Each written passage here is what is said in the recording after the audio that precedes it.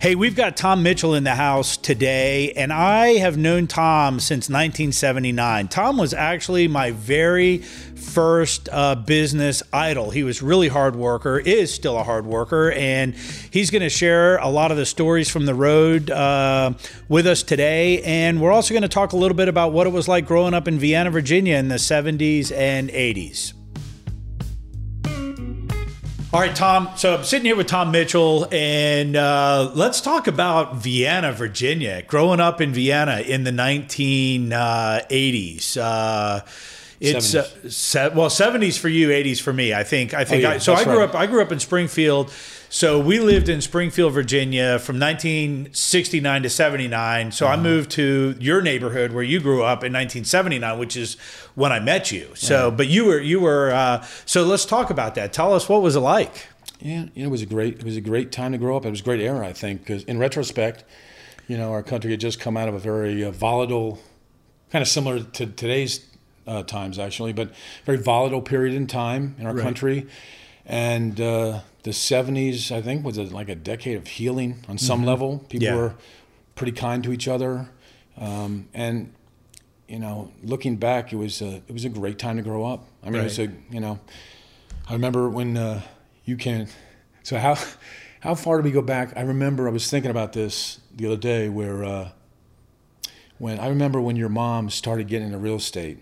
And she had that I think it was a formula with the Lil 29 plates. Yes, that's right. That was going way back, and I remember, when I was 14, I bought a moped, and somehow I ended up putting 5,000 miles on that thing. That's amazing.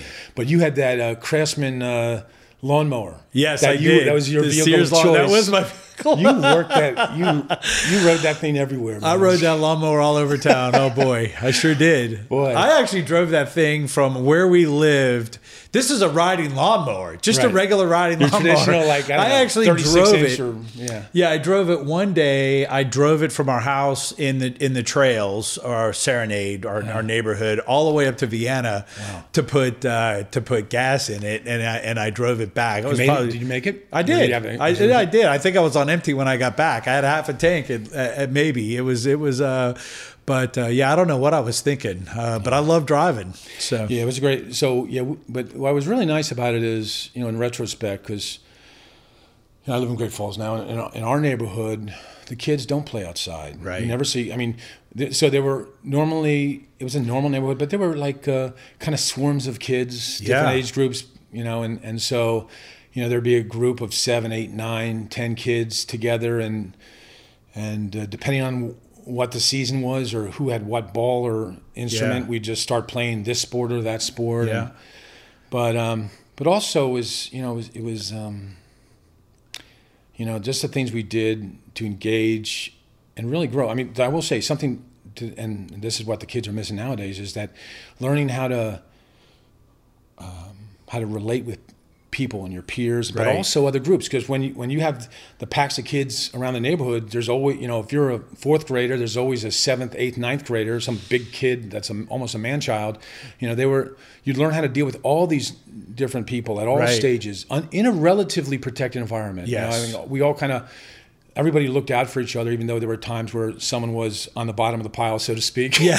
But it was a great time. And then, just in the course of being in school, knocking on doors. So, I was the Krispy Kreme donut delivery kid, newspaper kid, but just knocking on doors and selling candy bars and just kind of setting up lemonade stands without a license, it's so just those kind of things were it was the best. It was great. I didn't realize it at the time, and then of course, we were right next door to the Schauses were on the paper route, Miss Schaus, but when I was a kid, I used to play at Wolfshire Farm Park. I'd play underneath the stage, and they had police presence there year round. I wouldn't go there in the winter, but it was just a fun place to be. It was a great place to be. Every once in a while, someone's horse would get out and get loose in the neighborhood because there was a scattering of like farms. There was a lot of farms. Right, there were. There were cows up on Lee Highway until really not that long ago. 20 years ago. there were still dairy farms in the area. That Drainsville Road shopping center, right at Drainsville Road, and where that McDonald's is on the left, and the giant shopping center. Yeah. That was like the last outpost. I remember that. It was just another. It was, and the next stop was Leesburg. Yep. Yeah. You better have gas in the tank. But even from Vienna to Reston was just total farmland too. That's right. It was just, so times have really changed, and we used to hang out at Tyson's and walk the mall. Yeah. And back then, Tyson's only had one level, because the lower level was where all the deliveries came in and all the trash went out. So, and I know that because I worked at a restaurant there and took trash out, and that was nasty down there. Yeah. So no, it was a good time, and we had that field where we would play football sometimes, which I go by there today, and it's like it's this tiny little piece of grass, but at the time we actually somehow played football on that field right on Boys Avenue, and I just don't even know how we did it. But baseball, we played baseball, and I'm like, how the heck? And it seems so big. It did. Now, I will say there's Forest Creek. I mean, Forest. I've been by there, and not in 5 years or so, but last time I was there, I was amazed myself at how small that field was. Right. But it was, and then the woods in general. Just the things we used to do with catching crayfish and Well, not only that, I think the statute of limitations has run out on this one, so I can probably tell this story. But there was so Wolf Trap Farm Park was on the other side of the Dulles Toll Road, and there was a creek that ran from Wolf Trap Farm Park, under the Dulles Toll Road into our neighborhood, which is right next to this field where we used to play football, and we could actually walk under the toll road in this creek, because it was like 3 tunnels of creek, and there was always one dry bed, so we could walk right under the toll road into the farm park and get into the shows for free. Did you ever do that? No, I can't recall. Because you were busy working. Maybe. No, you were the responsible one of the whole neighborhood. But we started out with like 2 or 3 or 4 of us would go through, and we would go and we would see Kenny Rogers and Dolly Parton, and we really didn't care about the show. It was just kind of fun to do it. Right. But then there was like 6 of us, and then there was 8 of us, and then one day there was like 12 or 15 of us come walking out of the woods, and this security guard comes over to us, and he goes, I don't know where you all came from, but you turn around and go right back into those woods, and I don't want to see you again. So because he had seen you probably the days prior. Yeah. So it wasn't long thereafter they put up a fence over there, and we couldn't get in anymore. But that was a fun time. Cool. It was fun. Yeah, it was different times. Yeah, and we would ride bikes, and we would ride from, it was probably 2 or 3 miles to get up into Vienna, but we were 12, 13, 14 years old. You got your moped when you were how old? You were 14. 14. Mm-hmm. It was just doing that at 14 is so unusual for kids these days. Yeah, I wouldn't let my kids do it. Yeah, exactly. Yeah, no, there's no way. Yeah, there's no way. How many parents did you see at the bus stop in 12 years of public school? Yeah, never. Maybe the first day for 2 or 3 seasons. There was one parent or 2 parents, but now it's the social place, I guess. Yeah, exactly. But so it was a good place to grow up, and it was a lot of fun. Yeah, and I think we all had something in common, and we were all kind of trapped within our neighborhood and within our sphere and our groups at school, because we didn't have Facebook, we didn't have the internet, it didn't exist. So we, if you wanted to see something beyond your neighborhood or beyond your area, you had to get in the car and go. And one of the things I really miss is the driving to Leesburg. You were going to a different place. You were going to different stores. Yeah. You were going to a different culture. You were going to a different way of life. You would go down to Old Town Leesburg, and I think there's still a little bit of that today. There's still a little bit of the old culture in Leesburg, but now you go to Leesburg, you've got Target, McDonald's, you have all the the same franchises that are all over the country. You can't really go to small town America anymore, because America now is just universal. I think everywhere you go, it's very similar. Do you find that as well? Yeah. I lived in Leesburg for 3 years or so, and when I first moved out there in the mid 2000s, Yeah, we did have a solid box store presence, and the Walmarts, Targets, and which was really nice because they were all close by and you could bounce from one to another. Restaurant wise, not so much. You had your half dozen choices for Chinese and half dozen for Italian, and that was about it. And now, so that's all been filled in, and a lot of growth out there, and between that and Ashburn, and it is like when you live in Leesburg, it's just a little too far to go to DC, but even Tyson's is quite a drive. So you find yourself, whereas when I lived in Old Town, you would go everywhere.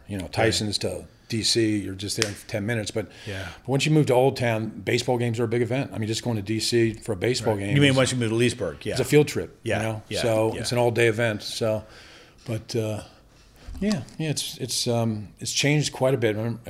From the days when Tyson's 2 was just the pits and a lot of mud and trees. Well, it's funny. We were doing another episode, and we were talking to somebody about the pits and riding over there. There was nothing. Tyson's 2 West Park was just a thought. They had some roads in over there. Maybe there was one building in that whole area, and we would go ride around over there when we got our driver's licenses and have some fun with the cars, because it was just a road with nothing on it. It was almost looked like a racetrack. Yeah, right. But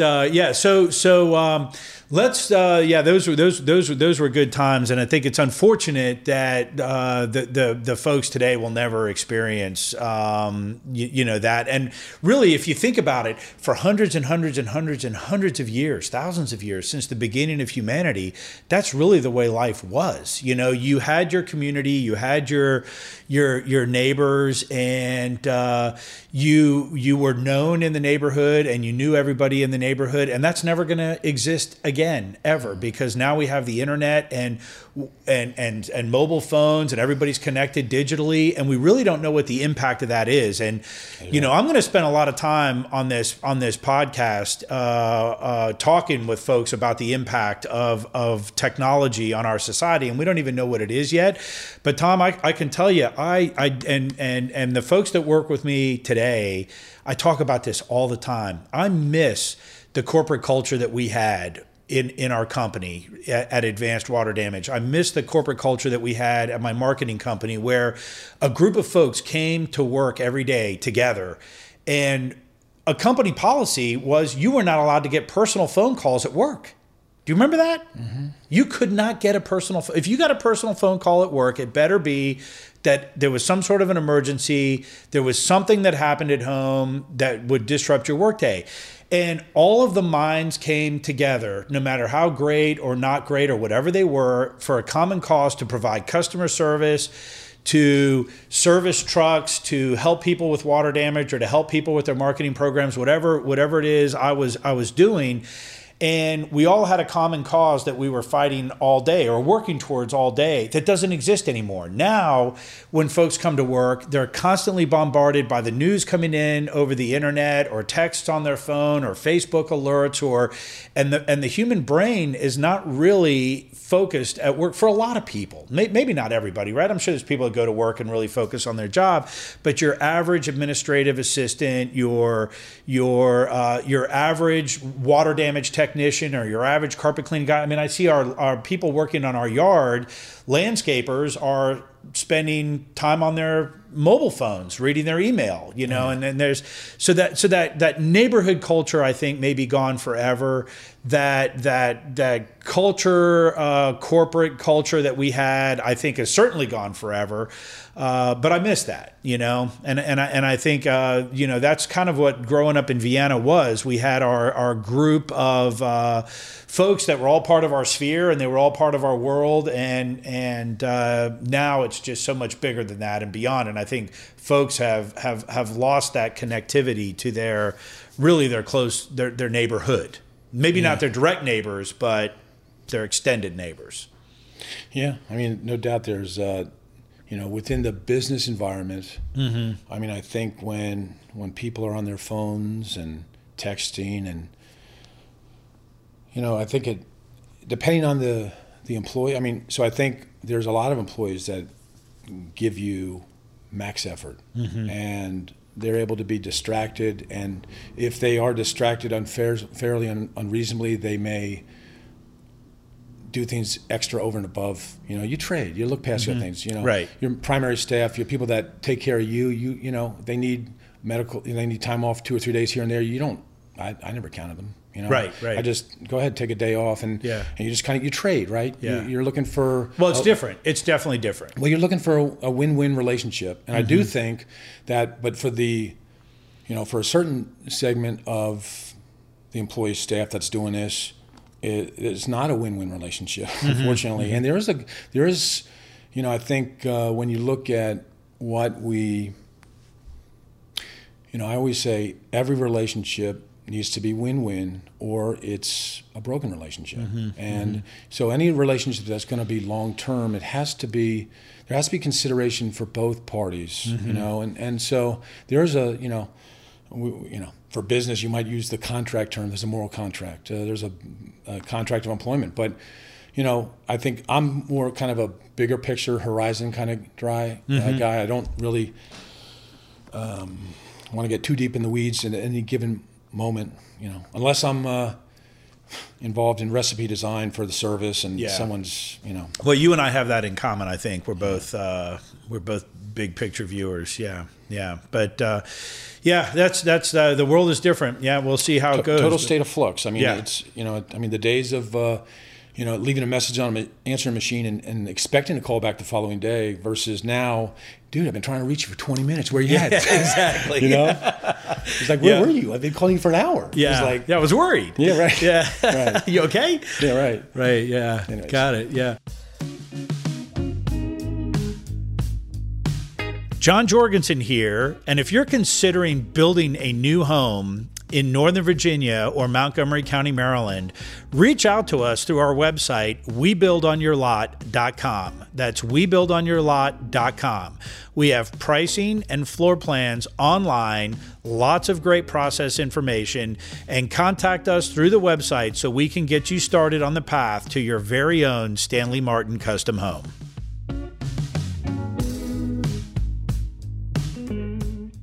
So, Tom, there was a period of time, and I don't know what you were thinking, but you went into you went from carpet cleaning to produce. Is that right? Yeah. Carpet cleaning to produce. So how in the world did that happen? Well, I was young and thought I had the Midas touch, thought I could do anything. And so I met this older man. He was a great storyteller, actually. And he had spent a lifetime. He was probably 70 years old, 65, 70. His name was Del Clark. He was from Yakima Valley, Washington. And but I met him in a store. His daughter was in Alexandria, and he just, I don't know where I met him actually, but generally I'm pretty inquisitive, and I've kind of come from this place where I don't really have any secrets. I think so. If I want to be honest about anything you ask me, then I kind of feel like I can ask questions, probative questions. Sure. But I learn. I could be with a senator one day, a dancer the next, right. On a job site, and I'm very inquisitive about learning, and so that's how I've learned over the years. But this guy told me at the produce business, and it sounded so neat and cool. So I decided, okay, let's do it, and so I bought 40,000 pounds of apples from Yakima Valley. 'Cause I wasn't going to do it small. So I got a warehouse on a short-term lease in Central Avenue there in PG County. So now, did you buy the apples from this guy? No, Was he no. Or did he put you actually, you know what? I'm through him. He knew who to buy them from. Yeah, and so. A truckload of apples, 40,000 pounds. We had them shipped. Is that like one 18-wheeler? Yeah, that's worth of apples. 40,000 pounds. Okay. And we had them delivered to my warehouse in Capitol Heights, Maryland. I remember that. And, of course, I didn't have a refrigerator. Now, I remember that too. Luckily for me, it was like March. I had some time. I had 90 days before it really was going to get ugly. Yeah. But we started a couple produce stands in D.C. And we sold that. We So out of 40,000 pounds of apples, how many pounds did you sell? Well, I bought more than one.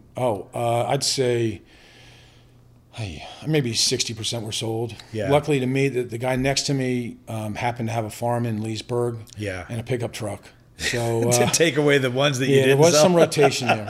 But we started selling oranges, collard greens, kale. Yeah. And we actually had a couple stands right in the thick of it downtown, like Bladensburg in New York. Yeah. Where we'd go to like... I don't know how it ended up, but I actually went down there with you one time. No kidding. I know. I can't remember how that occurred, but I was with you and you were picking up some panels for this freezer you had bought, and we took them to your warehouse. I think I was just hanging out with you for a couple of days, but I remember. Yeah, it was something. Yeah. So yeah, we do a surprising. I mean, I lost. I certainly lost money. I could have lost more, but we did okay on the fruit stands. You'd be surprised, but it was a learning experience for me, and kind of getting to the thick of it down there in D.C. and dealing with the vending police. They were all over you, But yeah, because I had so many apples, I started giving apples away, and this is one of my lessons where I call it the New York way of selling. But the apples were going bad, so I just started giving them away to people in traffic. Right. So carloads, they'd be waiting for a light, and I'd say, "Here you go, hey, 4 in the car here." Yeah. Hand out the apples. Within a day or 2 or 3 days, people started coming back and buying apples and kale, like 1 for $3, 2 for $5. We have back 1 for $3, 2 for $5. But it was just amazing. It was a life lesson too, where if you put your best foot forward, and I think people instinctively they want to reciprocate goodness. Right. It was. So you were giving away apples because they were going bad, and you just wanted to get rid of them. But what you learned was, it brought customers in by giving out free samples, right? Right, and they were not bad. They were premium, but they were in good shape. But I just had so much, Well, you knew they were going to go bad, right? Yeah. Exactly. And so, but it was probably we did several loads worth of apples, and we started mixing. We used to go up to Jessup and mix in regular fruit, and it was kind of fun. I was looking for locations all the time, and we were trying to sell to grocery stores. We sold to a few grocery stores, but not enough to really move the product. And at the end, I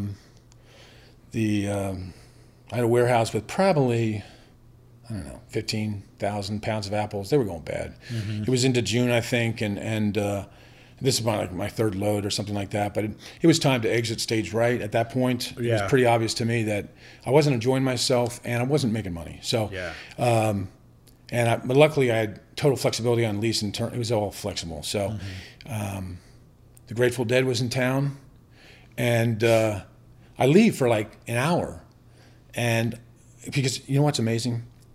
I had all these apples, and I started calling all these nonprofit groups. Come and get it. And none of these nonprofits even had ways to get the apples. And so I did have a reefer truck, which came in handy. But we had no way at that point, because I'd liquidated, I'd sold the reefer truck and I was exiting. I had no way to get them the apples, but the Grateful Dead was in town. And the manager I had working with me put the word out. And when I came to my office that afternoon, there were boxes on the street everywhere. These people from the Dead concert, they cleaned out my entire warehouse in 2 hours. So I don't know. I'm like, what the heck? You think they had the munchies? I was a little pissed because my manager didn't ask my permission. He Right. knew where we wanted to go. Right. But I was a little pissed about it because I did. That's probably $8,000 in apples, and maybe I could have given it to someone myself, but yeah, they were cleared out in a matter of an hour or two. The Grateful Dead at the Cab Center, must have been the Cab Center back then. Right. But everybody staying in all the motels, they just all natural apples, just eating. Yeah, they were gone. So that was before the internet. So that was amazing communications. It was quite the accomplishment to empty out my warehouse in 2 hours. But yes, it happened. It happened, and in retrospect, it was good. He was like, he ended up talking to his parents, who were in the produce business too. This other guy, and he was like, yeah, they told me what I did was not the right thing to do. I should have checked with you. I said, yeah, probably should have. But in retrospect, it was good to get those apples out. Yeah. Well, he was probably listening to you saying, I got to get rid of these apples. I got to get, because I know you well enough to know that you were probably walking around for days. Oh yeah. saying that. Yeah. Well, it's a sad sight because we were talking about, is there a way to dry them out, and you save them that way. But it was one of the sadder sights, not to dwell, but when the dumpster, when you fill a dumpster with apples and something comes out that looks like honey. Yeah. It's that thick. The consistency is like honey. It's a sad sight, but and it draws the bees in pretty good too. So it's like the apple honey was coming out of the base of the dumpster. So it was a kick in the pants to. So you did that for what? Was that 2 years? About a year. It was like 6 months. It was a life lesson. I would have been better off selling encyclopedias at the time, but stay away from perishables. Yes. That was the lesson was, because it does take time to get traction and free samples really do work. Free samples do work. Yeah. Put your best foot forward, and you might be surprised that it's reciprocated. Yeah. Good story. In case you missed it, here's a clip from episode 7, Jerry Berry with First Heritage Mortgage. The thing that keeps me doing it, John. Yeah, tell me. Is I really genuinely like that person that I get to meet on the phone. And I've gone to trying to set up phone calls with. That's fun. Yeah. It's fun getting to know somebody and learn about them and find out whether you have something in common or not. Exactly. I agree with you. That's what does it for me. So we pretty well try to have 2 people that will set up calls for me now. Talking about scheduling calls. So they'll schedule calls, and I try to do the video call with everybody that I can. Right. Just so they do see and again, if you care, and I feel like I do care. If you care about that person that's sitting across the desk from you, then they know that. And that doesn't come across if you don't get to meet them. So I think that's very important. But I really, really thoroughly, I'm not just making that up. Of course you're not. I enjoy that. I enjoy that. And you know whether that person across from you does enjoy that or not. Right. So Tom, you've started bootstrapped quite a few businesses in your day. So what advice do you have for the folks? So things are a little different now than they were when we were younger and we were doing this, starting a business from scratch. But what do you say to the folks out there who may be listening, who may be in college, or maybe they have a job they're not really thrilled about and they want to start their own business? What does it take? What kind of advice do you have for folks out there that want to be a business owner? Okay. Well, I've always kind of thought within myself that it's, on some level, it's about you wanting to be heard. Like you want to impact a service or the community or the world. You want to make a change. You want to innovate. And I would say that, when you design a business, you start with that blank canvas. Now, if you're starting a business, you're working off your skill set that you have. That is the accumulation of tools, the skills, the experience that you have that are unique to you. And you need to just figure out how you're going to leverage that skill set and, which direction over the landscape you want to direct your company. I think, maybe some of the kids these days with the technology, they know exactly how they're going to fit, how their software tool is going to plug in and optimize a process, make a process easier, but as it relates to services, where I put someone that is a human in a home, the choreography that has to happen for it to be a wonderful experience. I I hope this doesn't get off track, but I was up in Chicago at a meeting, and I went out at the last minute to one of these Brazilian steakhouses by myself. And it was like, I think they closed at 10, and I walked in at like 9:35, and I'm like, oh no, everything's going to be medium well done.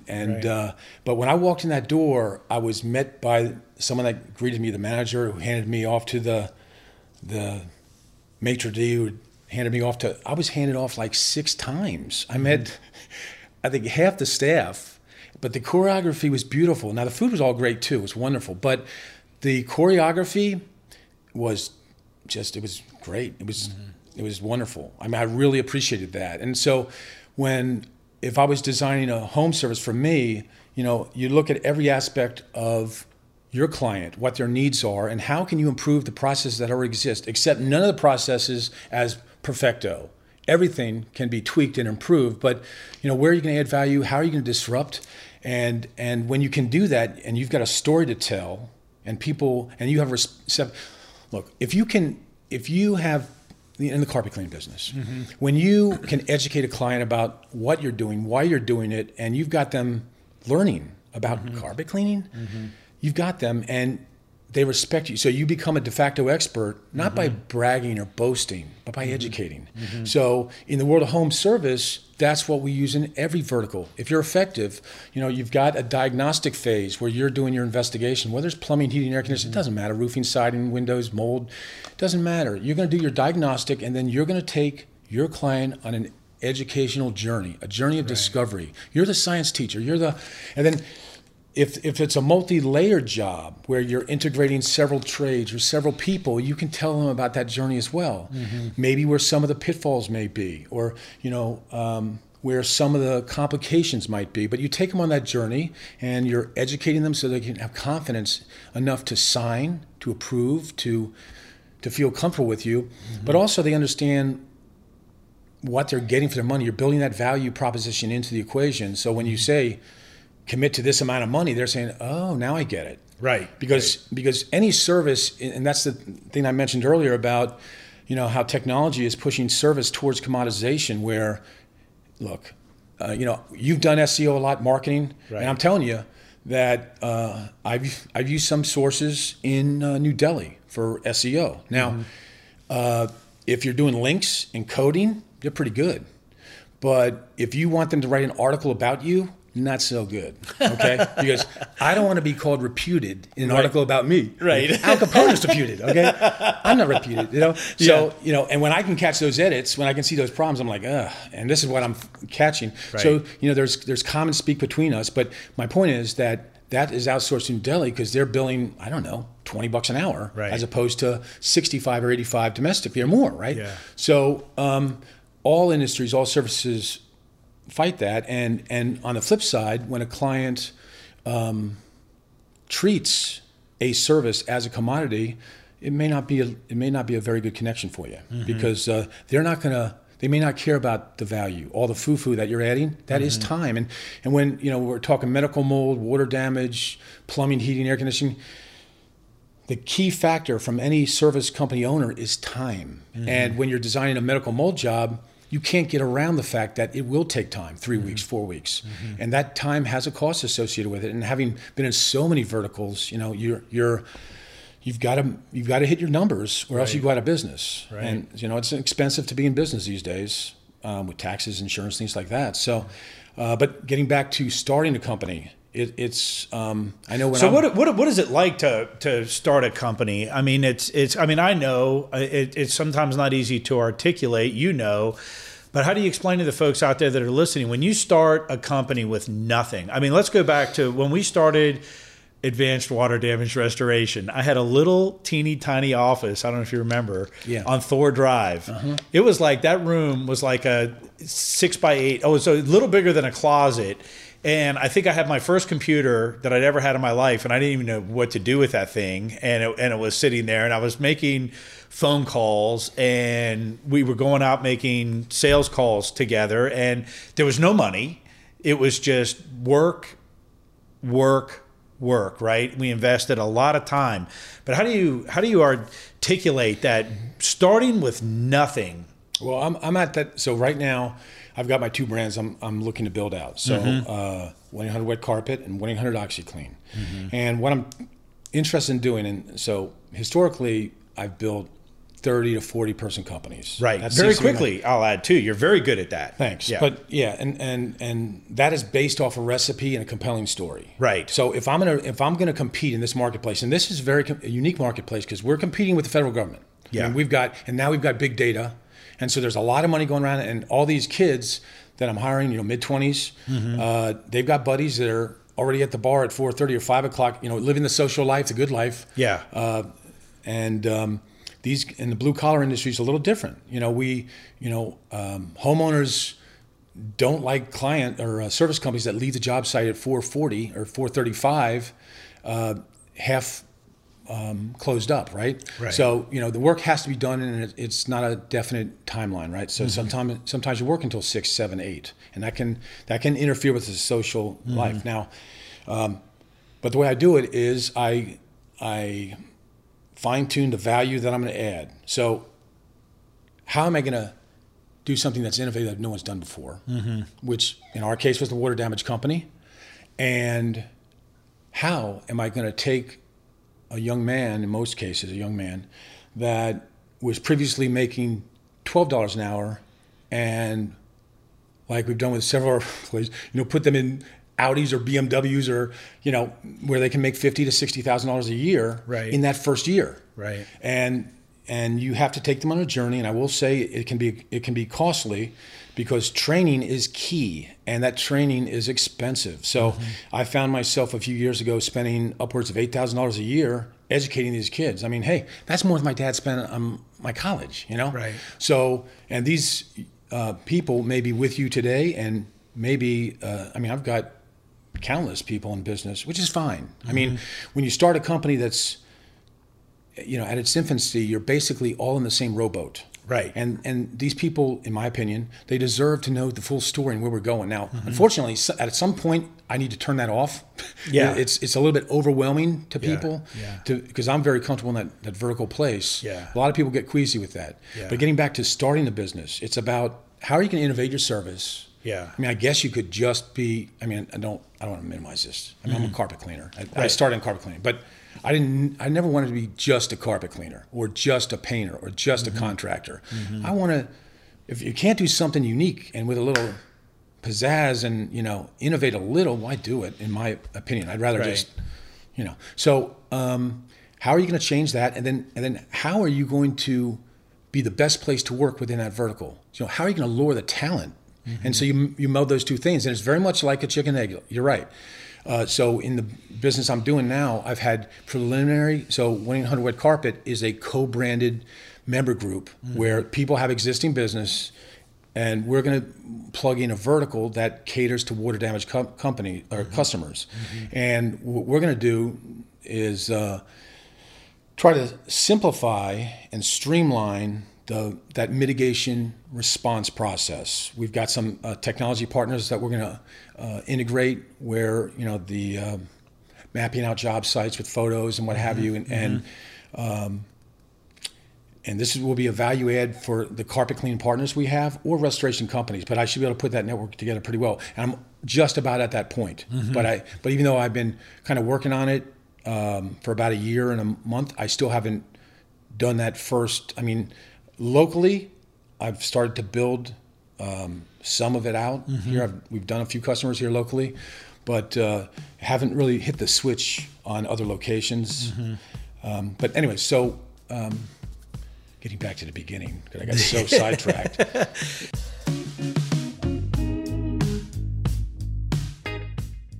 Like what you're hearing on the Go With John show? Please share it with your friends. They can sign up at gowithjohn.com.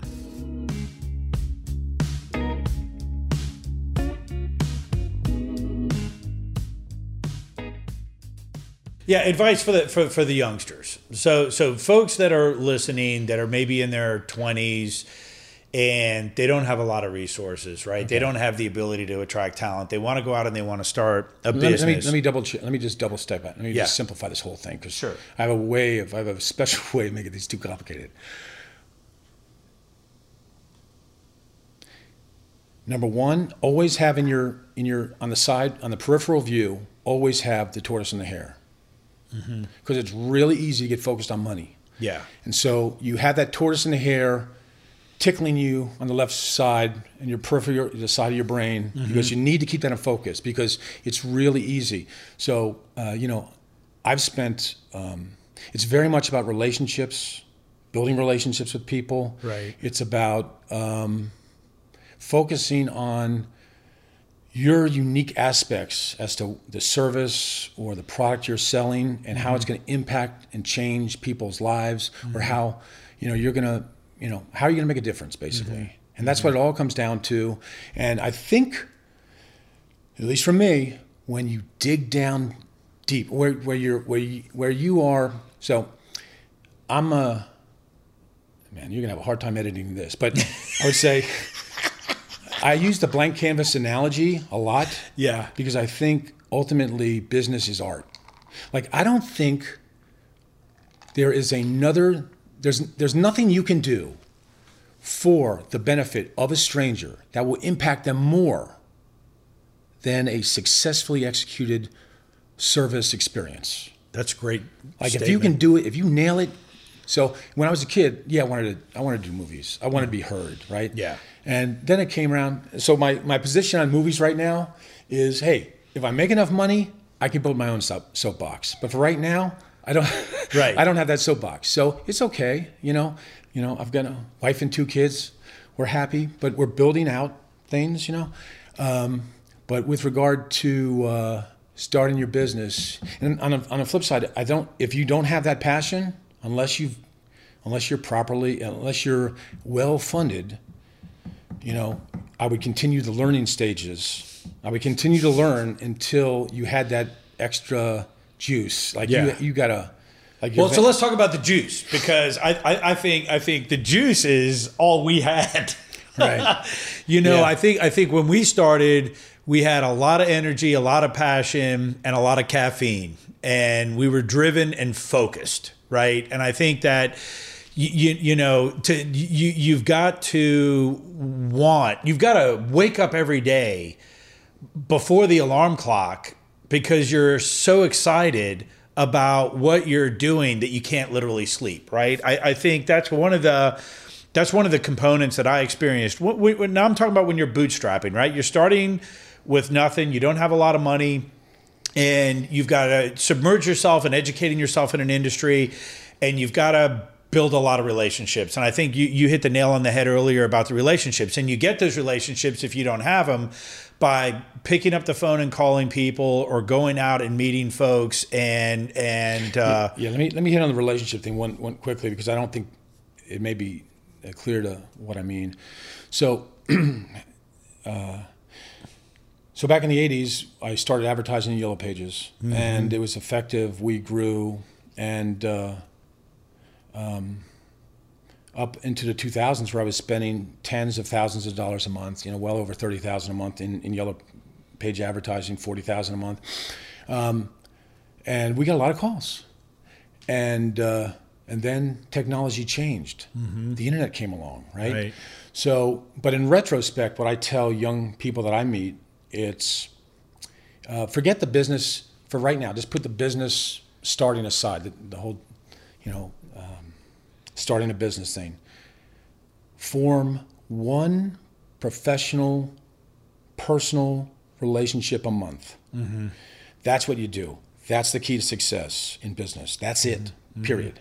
You keep it forever. You keep that relationship, that friendship together. We're friends forever, right? Forever, yeah. So this is what magically happens.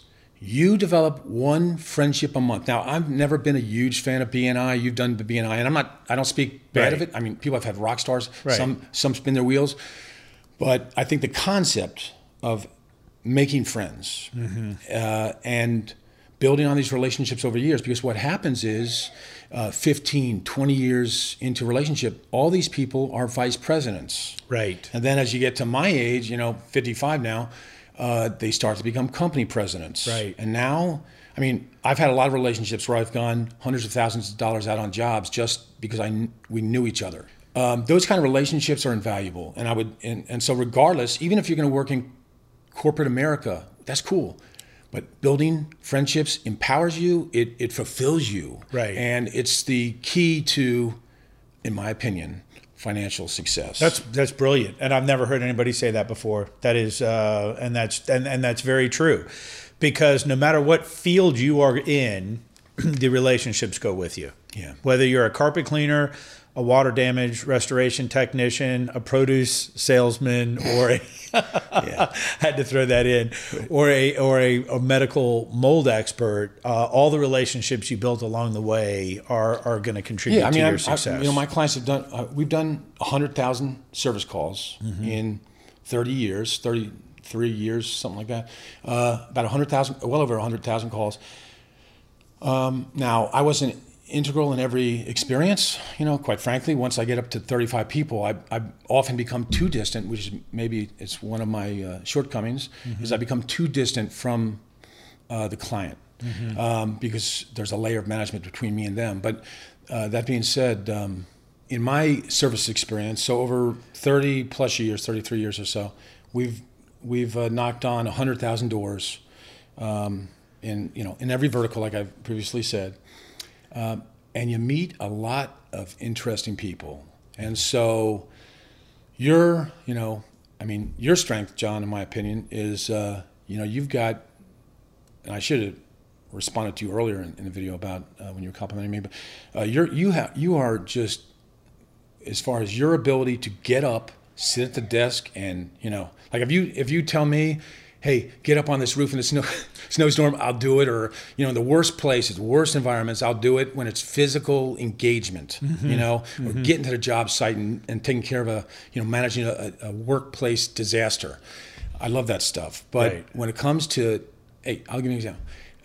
I traveled the country a couple of years ago to get certified, and all these 3 certifications. There's probably like a dozen people that have all these certifications. Right. I passed all the exams, did all the course prep work, but I never turned in my white papers. That's how, so on some of them I'm broken because I had a 2-hour or 4-hour paper to turn in on all these certifications, and I'd be a very unique person with that because that completes the certification. Right. Oh, well, I didn't do it, Right. So, but you have got a ridiculous talent for, first of all, you were always optimistic.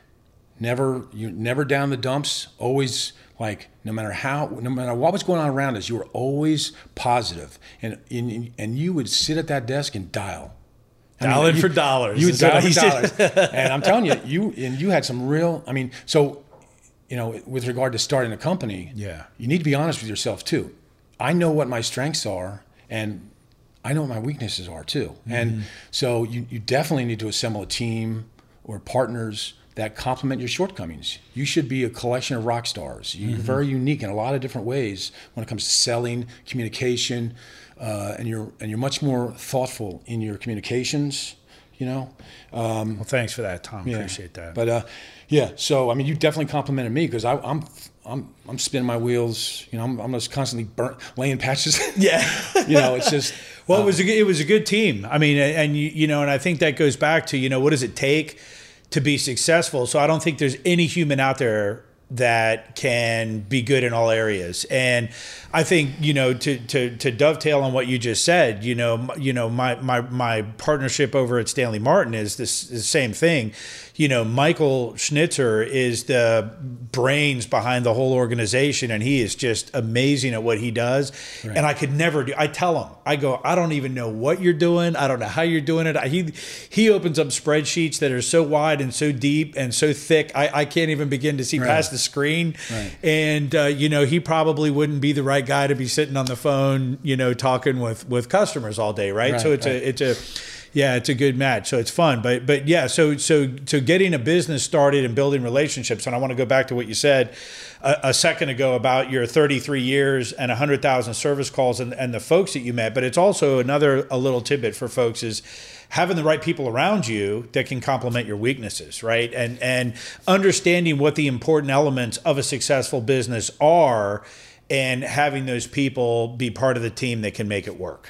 Yeah. So I've run the largest job I ever ran was just under 1,000 units. This was, I think it was Hurricane Irma maybe down in Alexandria. And that was just gas fitting. But I always say when I'm in the disaster business that my job is to conduct a symphony of operations, and the sound of the music is on me. Yeah. Okay?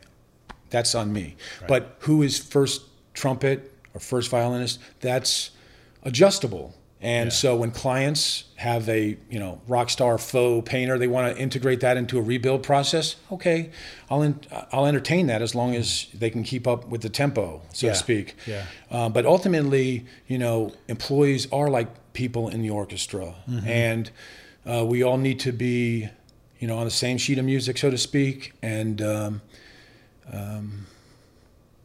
there's certainly learning to do, but it's also about that passion, that righteous passion it's a great thing. Yeah, it is. Yeah, no, I agree. So talk about your 33 years and 100,000 service calls and some of the folks that you've met along the way, some of the relationships that you've made. So, on the, I've just, my clients, I've just had, wonderful clients, as you can imagine. I mean, whether plumbing customers, HVAC, carpet cleaning companies, I've met the whole range of the gambit of personalities. I love interesting personalities. Yeah, I know you do. In fact, they say about, how salesmen, when you start, you're selling kind of like bland colors and things like that, but then once they get into it, they look for like the more complex patterns because it's interesting to them. There's more depth, and I think when it comes to people, I do love. I really yearn for that honest and open transaction, because I'm committed to giving value and following through and always doing more than I said. Always, So I always told my under promise so you can overachieve. Always do something nice. So in my business philosophy, we talk about apples. Whether it's plumbing, heating, air conditioning, electrical tradesmen, whatever. I said, look, always do. Find something to do that takes 5, 10, 15 minutes and just do it. And then when you're bragging about your work, and if you don't, you've got to have some pride. Brag about your work. Show them what you did. Show them the difference. Show how you fixed it. And then when you're doing that, show them something you did for free. Yeah. Goodwill. Yeah. And that is, it's a pretty huge factor. But it goes to a state of mind that good best practices, that you're going to put your best foot forward when you're engaging residential clients. Anyways, but that echoes, right? That way of thinking. Just like on the flip side, if you're all about, selling is important, but good service, passionate service sells itself. It really does. And once they're educated, and you do have to ask. You can't be in a huff, but if you love what you do. I mean, who doesn't want to ask the guy with a smile on his face that loves what he does to do a little more work? Right. As opposed to looking down at your feet saying, "Is there anything else I can do?" Yeah. You're not getting, So, but I think, and that goes to successful business and happy living and all that. Just life in general. And that, like I said about your strengths, is that you're a very optimistic person, and you always tend to put your best foot forward. And you do have that break where when you go into a relationship, you do have that kind of pregame thinking, so that you do take your clients or whoever you're engaging on that journey where you've kind of predefined the route, where you want to go. Like we talked a little bit here. I mean, you didn't know that we'd be going in this zigzag. I'm holding on for dear life. You're right. Yeah. Anyways.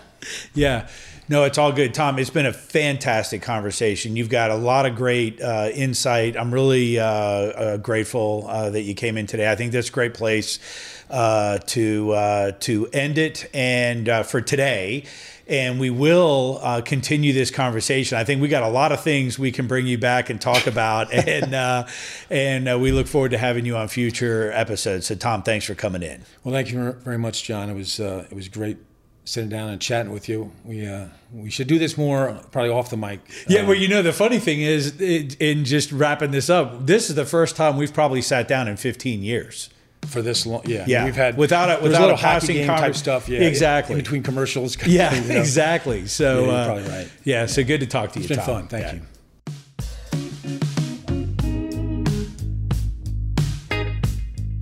Hey, I hope you've enjoyed this episode of the Go With John show. Please subscribe on the podcast platform of your choice and keep up with our latest episodes and what's going on with the show at gowithjohn.com. That's gowithjohn.com.